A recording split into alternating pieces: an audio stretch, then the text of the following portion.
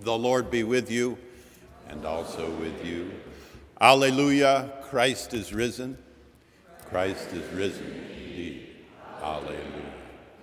We gather for ordered worship.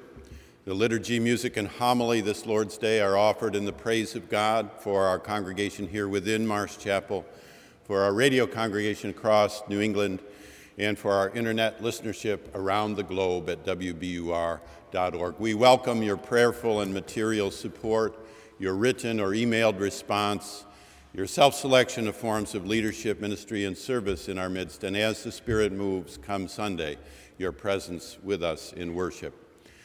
We gather in the spirit of those two who sang, John and Charles Wesley, in 1762, Kingswood, England, at the opening of an elementary school.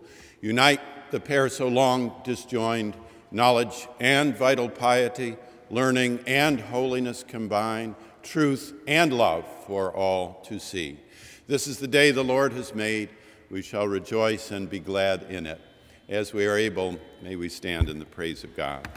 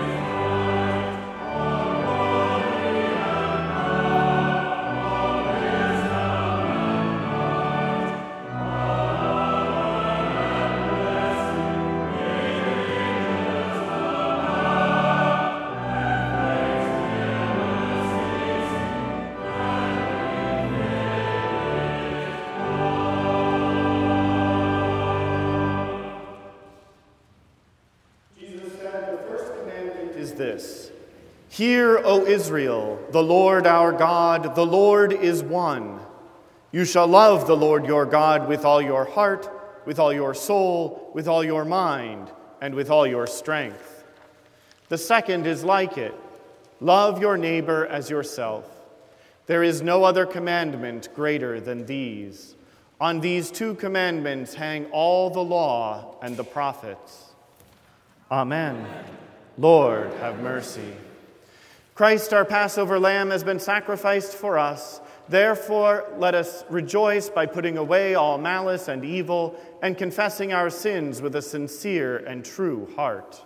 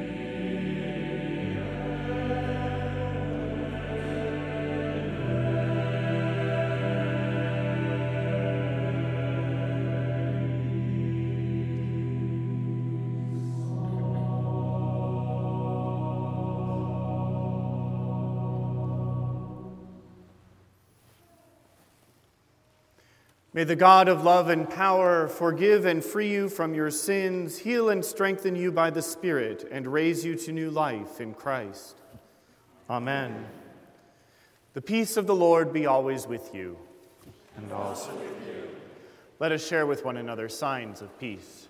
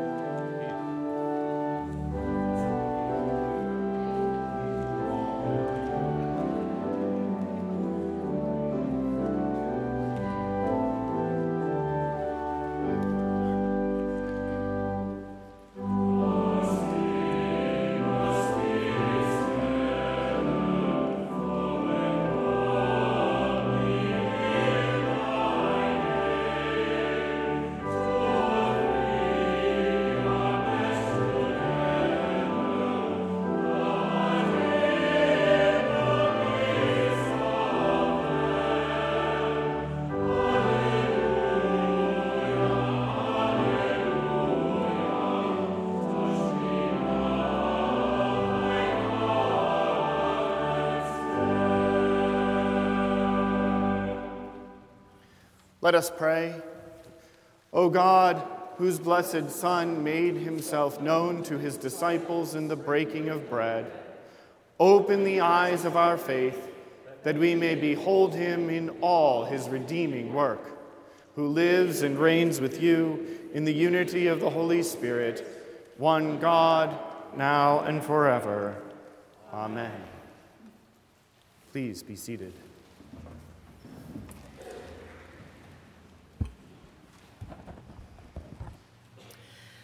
A lesson from the Acts of the Apostles, chapter 9, verses 1 through 6. Meanwhile, Saul, still breathing threats and murder against the disciples of the Lord, went to the high priest and asked him for letters to the synagogue at Damascus, so that if he found any who belonged to the way, men or women, he might bring them bound to Jerusalem. Now, as he was going along and approaching Damascus, suddenly a light from heaven flashed around him. He fell to the ground and heard a voice saying to him, "Saul, Saul, why do you persecute me?" He asked, "Who are you, Lord?" The reply came, "I am Jesus, whom you are persecuting. But get up and enter the city, and you will be told what you are to do." The word of the Lord. Thanks be to God.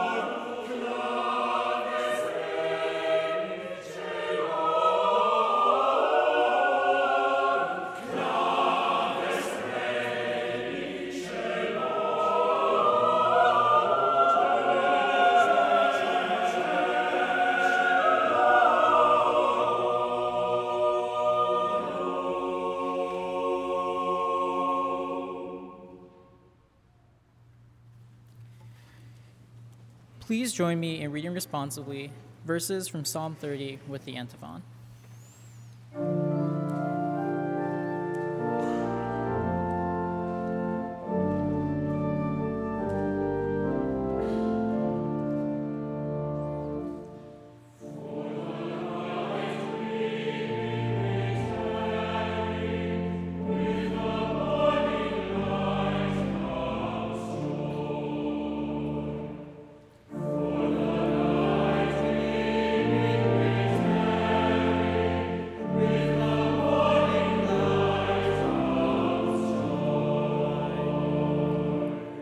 I will extol you, O Lord, for you have drawn me up and did not let my foes rejoice over me. O Lord my God, I cried to you for help, and you have healed me. O Lord, you brought up my soul from Sheol, restored me to life from among those gone down to the pit. Sing praises to the Lord, O you his faithful ones, and give thanks to his holy name. For God's anger is but for a moment. God's favor is for a lifetime. Weeping may linger for the night, but joy comes with the morning. As for me, I said in my prosperity, I shall never be moved. By your favor, O Lord, you had established me as a strong mountain. You hid your face. I was dismayed. To you, O Lord, I cried, and to the Lord I made supplication. What profit is there in my death if I go down to the pit? Will the dust praise you? Will it tell of your faithfulness? Hear, O Lord, and be gracious to me. O Lord, be helper. You have turned my mourning into dancing. You have taken off my sackcloth and clothed me with joy, so that my soul may praise you and not be silent. O Lord, my God, I will give thanks to you forever.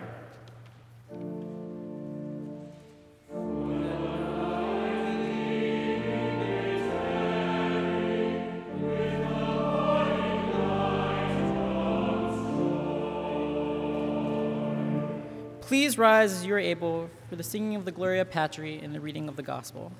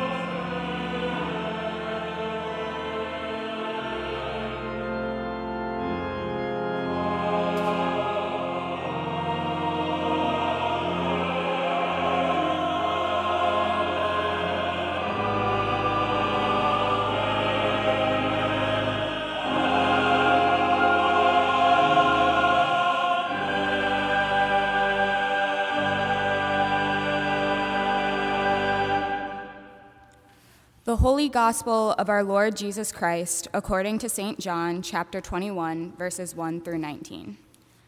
Glory to you, O Lord. After these things, Jesus showed himself again to the disciples by the Sea of Tiberias, and he showed himself in this way. Gathered there together were Simon Peter, Thomas called the twin, Nathanael of Cana in Galilee, the sons of Zebedee, and two others of his disciples. Simon Peter said to them, "I am going fishing." They said to him, "We will go with you." They went out and got into the boat, but that night they caught nothing. Just after daybreak, Jesus stood on the beach, but the disciples did not know that it was Jesus. Jesus said to them, "Children, you have no fish, have you?" They answered him, "No." He said to them, "Cast the net to the right side of the boat, and you will find some." So they cast it, and now they were not able to haul it in because there were so many fish. That disciple whom Jesus loved said to Peter, "It is the Lord." When Simon Peter heard that it was the Lord, he put on some clothes, for he was naked, and jumped into the sea. But the other disciples came in the boat, dragging the net full of fish, for they were not far from the land, only about 100 yards off. When they had gone ashore, they saw a charcoal fire there with fish on it and bread. Jesus said to them, "Bring some of the fish that you have just caught." So Simon Peter went aboard and hauled the net ashore, full of large fish, 153 of them. And though there were so many, the net was not torn. Jesus said to them, "Come and have breakfast." Now none of the disciples dared to ask him, "Who are you?" because they knew it was the Lord. Jesus came and took the bread and gave it to them, and did the same with the fish. This was now the third time that Jesus appeared to the disciples after he was raised from the dead. When they had finished breakfast, Jesus said to Simon Peter, "Simon, son of John, do you love me more than these?" He said to him, "Yes, Lord, you know that I love you." Jesus said to him, "Feed my lambs." A second time he said to him, "Simon, son of John, do you love me?" He said to him, "Yes, Lord, you know that I love you." Jesus said to him, "Tend my sheep." He said to him the third time, "Simon, son of John, do you love me?" Peter felt hurt because he said to him the third time, "Do you love me?" And he said to him, "Lord, you know everything. You know that I love you." Jesus said to him, "Feed my sheep. Very truly I tell you, when you were younger, you used to fasten your own belt and to go wherever you wished. But when you grow old, you will stretch out your hands, and someone will fasten a belt around you and take you where you do not wish to go." He said this to indicate the kind of death by which he would glorify God. After this, he said to him, "Follow me." The gospel of the Lord. Praise to you, Lord Christ.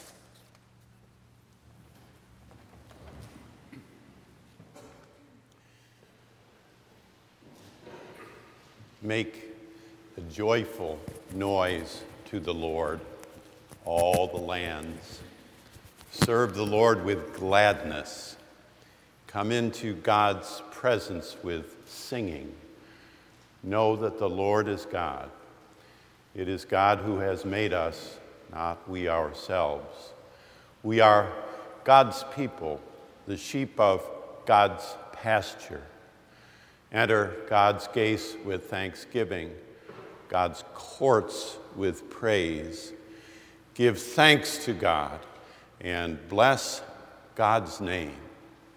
For the Lord is good, God's steadfast love endures forever, and God's faithfulness to all generations. Feed my lambs, tend my sheep, feed my sheep. Feed my lambs, tend my sheep, feed my sheep. This Easter season, we recognize that death makes you mortal. Facing death makes you human. About the former, you have no choice at all. Death makes you mortal. About the latter, you have a range of choices and freedoms and selections and possibilities. Facing death makes you human. And God is at work in the world to make and to keep human life human. At 11 o'clock on Easter Sunday, with 500 pairs of eyes staring at us, and the recognition that with our excellent team of servers, we would need to depart this sanctuary prior to the entrance of the Roman Catholics for Mass, otherwise a conflict that would make Erasmus and Luther seem small, we decided to foreshorten the sermon at this one point. For those who are here at 9 o'clock and the choir, you'll hear something similar to what you heard 2 weeks ago, just for a moment. Now, you recognize that we offer a formula for facing death here.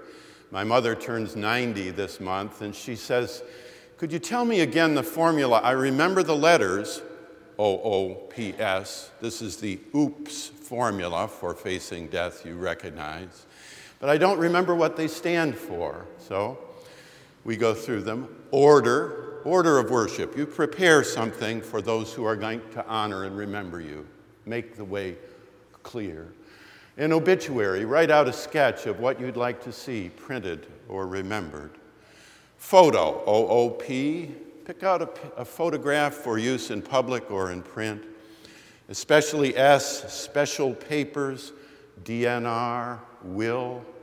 How is it that very intelligent people, academically formed people, come to the end of life without writing out a will? Well, actually, the Commonwealth of Massachusetts will help you there if you don't make a way yourself. OOPS. Jan and I have bought burial plots in Eaton, New York. You will well ask, where is Eaton, New York? Exactly. It's hardly anywhere. It's not the end of the world, but you can see it from there. We purchased 2 plots for $400 each. It is easily the best real estate investment we'll ever make. hardly anything, especially when amortized over eternity. Over the hill from that graveyard, there is a village of Oriskany Falls, like the graveyard itself, predating in many aspects the Revolution, where our friend Russell Clark, a graduate of Colgate and of Boston University, was the minister for many years. The superintendents, general and district, would ask him, "Russell, don't you want to leave for a bigger church, a city setting?" And he said, "No, I enjoy things here. I like the rhythm. I like the ritual. I like the routines of life." His lay leader, a farmer, suddenly died one winter unexpectedly. And the widow, who had been very faithful in sacrament and sermon and service, could not find her way back to church or to fellowship, communion of any sort, even as we receive today. She stayed alone until finally one day she agreed to a visit, and in he went, and over tea she began by saying, "Don't, Reverend, take this the wrong way. You know something's afoot when the conversation begins that way." He said, "How did you make it through this grief? Grief is a slippery dragon. If I had 2 more lifetimes, I'd take half of one and try and learn better and more about the particular idiosyncrasies of grief." Well, she said, "Don't take this the wrong way, but it wasn't the sacrament and it wasn't the sermon that got me through. I hardly could get out of bed in the morning, at least to start. But down below I could hear, you know how we keep chickens, and they would rustle, and they would cluck, and they would peck until I got up, and finally I put on my robe and went down to the barn and found the feed and fed them. And by that time, the sun was up, the mist was off the valley, and I was able to think about the possibility of the prospect of a cup of coffee. So don't take this the wrong way, but the clucking of those hens meant more to me than all the hymns of Easter. The fussing of those chickens meant more to me than all the hymns of Easter. Ritual, rhythm, routine, these carry us through come Easter. The resurrection follows but does not replace the cross. That to which you are habituated in knowing, doing, being, learning, virtue, piety, those are the things over time that shape you, including in this very moment of Eucharist, this holy mystery. The mystery of the gospel comes to us in Eucharist. It also comes to us in Holy Scripture. You have heard from the 21st chapter of the Gospel of John. And for those who listened attentively for a week or two past, you recognize something odd is afoot. For John, the Gospel, most probably, ended in John 20, verse 30. You heard it just a few hours ago. Saley read it. These things are written that you may believe that Jesus is the Christ, the Son of God, and believing you may have life in his name. Case closed. Gospel finished. Sayonara. That's all he wrote. C'est fini. Except along comes John 21, verse 1, and you recognize it's very different. Most scholars, including conservative scholars, my teacher Raymond Brown was of the white, bright, Albright school, a very conservative tradition. He, a Roman Catholic priest. Nonetheless, he, with almost all, recognized this is a later edition. The style is somewhat different in 21, John chapter 21. The grammar and the word choices are different in John 21. But even if that weren't the case, and even if it weren't the case, this is no criticism intended, but the scene here has a Hans Christian Andersen type feel to it. This is very different. How? In John, it's all love and spirit. And here, all the things that John left out make their way back 10, 15 years later, like Eucharist, like eschatology, like the ecclesiastical structure, like leadership, especially who? Peter. Here is Peter rehabilitated in chapter 21, a symbol of what this chapter is teaching, that there are changes afoot that need to be recognized. Peter's here with Thomas and Nathaniel and the sons of Zebedee, that means thunder, James and John, and also two unnamed disciples and the beloved disciple himself. Peter comes up a notch. Peter is asked, he who denied Christ 3 times, feed my lambs. You know I will. Tend my sheep. You know I will. Feed my sheep. This chapter is added to make sure that the life of the community of faith is recognized and honored, especially in fish and sheep. And of course, we know that means in evangelism and pastoral care, in outreach and ministerial care. Feed my lambs, tend my sheep, feed my sheep. John 21, very different. This holy mystery in sacrament and scripture. What then shall we make this Eastertide of such a different gospel? Well, 3 lessons come quickly to us here. The first, and quickly so, is the recognition of the flexibility, the change, the evolution right in Holy Scripture. The Bible is not a stack of cement that fell out of the sky kerplunk to the earth. The Bible has a story too. The narrative of Scripture is embedded in changing narrative. We already knew this from the Hebrew Scripture. Genesis, Exodus, Leviticus, Numbers, and Deuteronomy, the documentary hypothesis behind it. And here in John, there is transformation afoot. Even in the Scripture, there's change. So it shouldn't surprise us if things change. Some of us this week have gone through the rituals of the beginning of the end of school, so senior breakfast, and this, I believe, next week, and baccalaureate, and then there's the wonderful service on May 19th, and what is its name, this ending point, this completion moment, this finishing time? What is it called? Commencement. Commencement is the beginning of something new. So if you're graduating and are feeling in a transformative mode, you have the gospel itself to thank, including John chapter 21.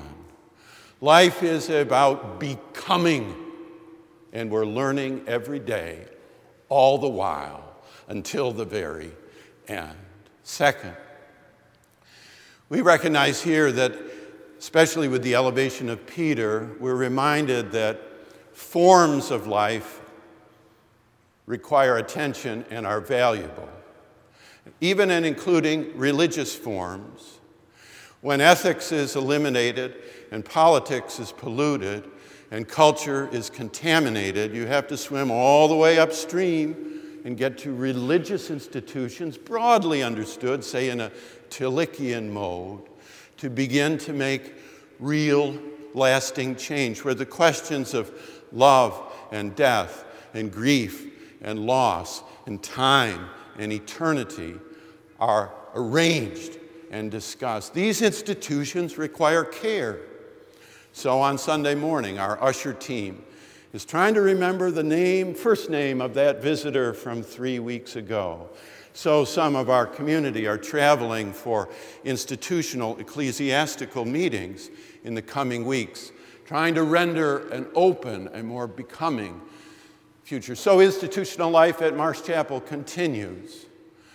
My friend John, who was in the Marines, said they teach in the Marines that leadership is example, period. Leadership is example, period. So your example, Marsh Chapel, going forward, counts and matters, lasts and has meaning.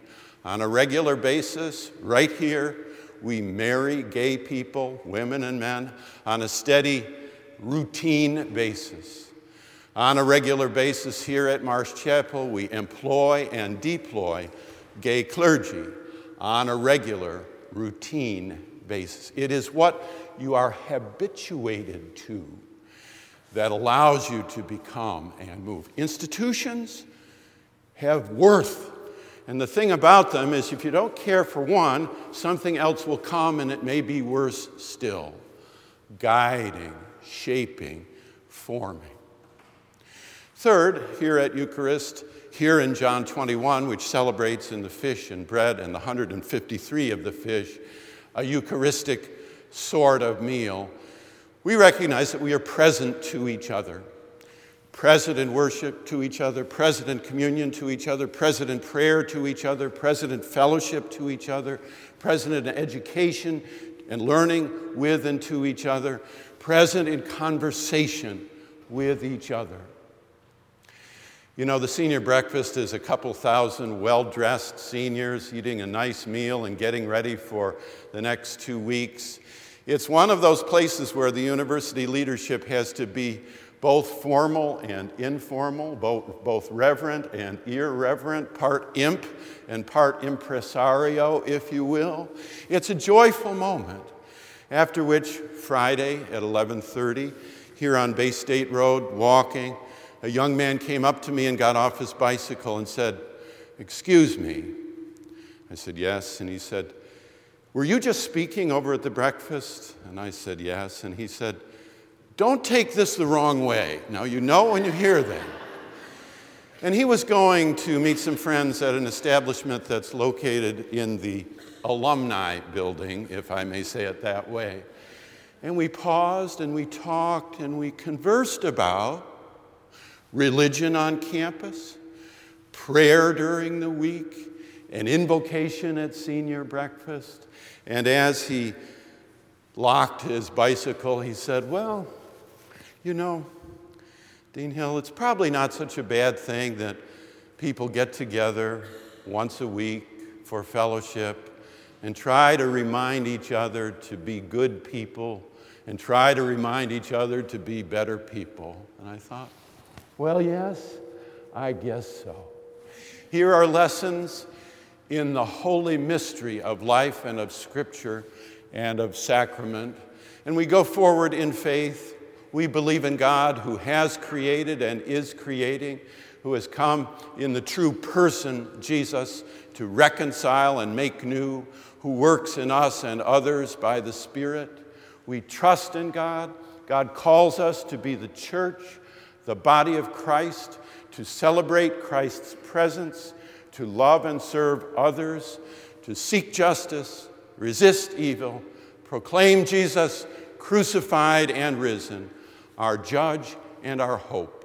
In life, in death, in life beyond death, God is with us. We are not alone. Thanks be to God. Feed my lambs, tend my sheep, feed my sheep. Amen.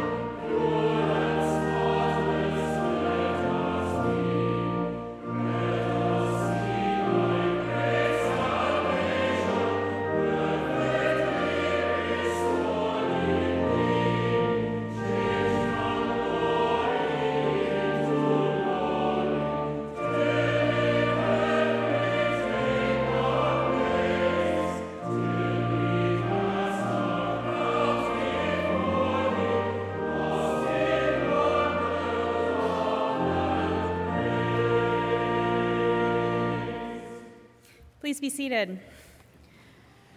Good morning. We welcome you again to Marsh Chapel on this third Sunday of Easter. Thank you for joining us as a part of our community of worship today, whether you are here in the sanctuary, listening on the radio, or via the live stream on the internet, or later via the podcast. In a spirit of friendship, we ask those of you seated in the pews that you locate the red booklets at the end of each pew toward the center aisle and enter your name and contact information. This helps us to get to know you better and you to get to know one another better. We will be offering Holy Communion this morning. Please note that wine will be served on the pulpit side, the side that I'm standing on, and grape juice will be offered on the lectern side. A gluten-free option is available upon request. There's also a healing prayer station under the first set of stained glass windows on the pulpit side. After the service, all are invited to our monthly pastiche luncheon downstairs in the Marsh Room. Please join us for food and fellowship. If you have not completed the form found in your bulletin to update your contact information for our internal systems, we ask that you please do so by filling it out today and placing it in the offering plate or in the box in the narthex after the service. You can also find the form on the main page of the Marsh Chapel website and submit it electronically. Next Sunday is our annual This I Believe Sunday, during which we will hear from members of the graduating class of 2019 as they reflect on their spiritual journeys while at Boston University. We encourage you to attend. We will also celebrate our graduates next Sunday after the This I Believe service during the coffee hour. For those members of the Marsh Chapel community that would like to contribute to gifts for students in our community who will be graduating, please see Heidi after the service at the pastiche luncheon. She will be accepting donations then. For all other news and upcoming events, please visit our social media pages on Facebook, Twitter, and Instagram, as well as the chapel website at bu.edu/chapel, where there is also the opportunity for online giving. Now, as the ushers wait upon us for the offering, may we remember that it is a gift and a discipline to be a giver.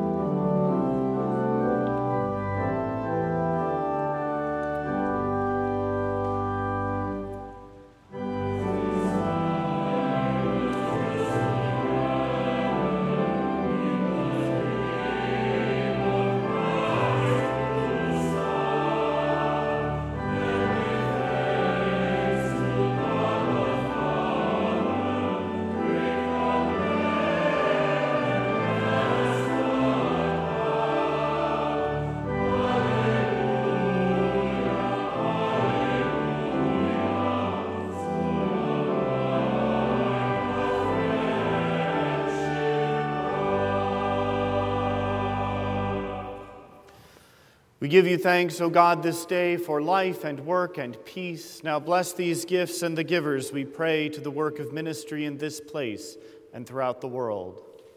Amen. Be present, Lord Jesus Christ, our risen high priest. Make yourself known in the breaking of bread. Amen. The Lord be with you. And also with you. Lift up your hearts. We lift them up to the Lord. Let us give thanks to the Lord our God. It is right to give God thanks and praise. It is indeed right, our duty and our joy, always and everywhere to give you thanks, Almighty, eternal, and triune God. And in these days of Easter to celebrate with joyful hearts the memory of your wonderful works. For by the Paschal mystery, Christ has conquered the powers of death and hell and restored in all people the image of your glory. He has placed us once more in paradise and opened the gate of eternal life. And so, in the joy of this Passover, earth and heaven resound with gladness, while angels and archangels and the powers of all creation sing forever the hymn of your glory.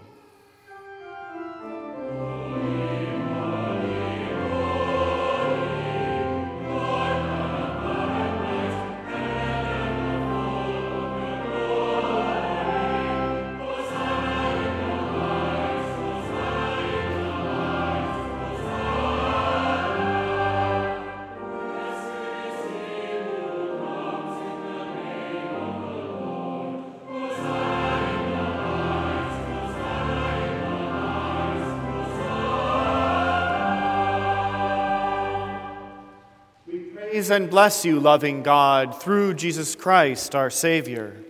And as we obey his command, send your Holy Spirit that broken bread and wine outpoured may be for us Christ's body and blood. On the night before he died, he had supper with friends, and taking bread, he praised you. He broke the bread, gave it to them, and said, "Take, eat. This is my body given for you. Do this in remembrance of me."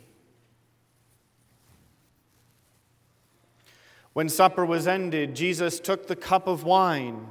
Again he praised you, gave it to them, and said, "Drink this, all of you. This is my blood of the new covenant, which is shed for you and for many for the forgiveness of sins. Do this as often as you drink it, in remembrance of me."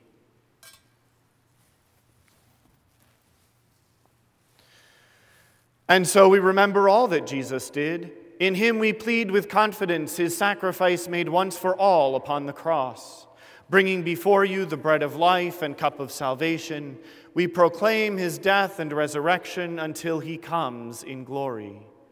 Great is the mystery of faith.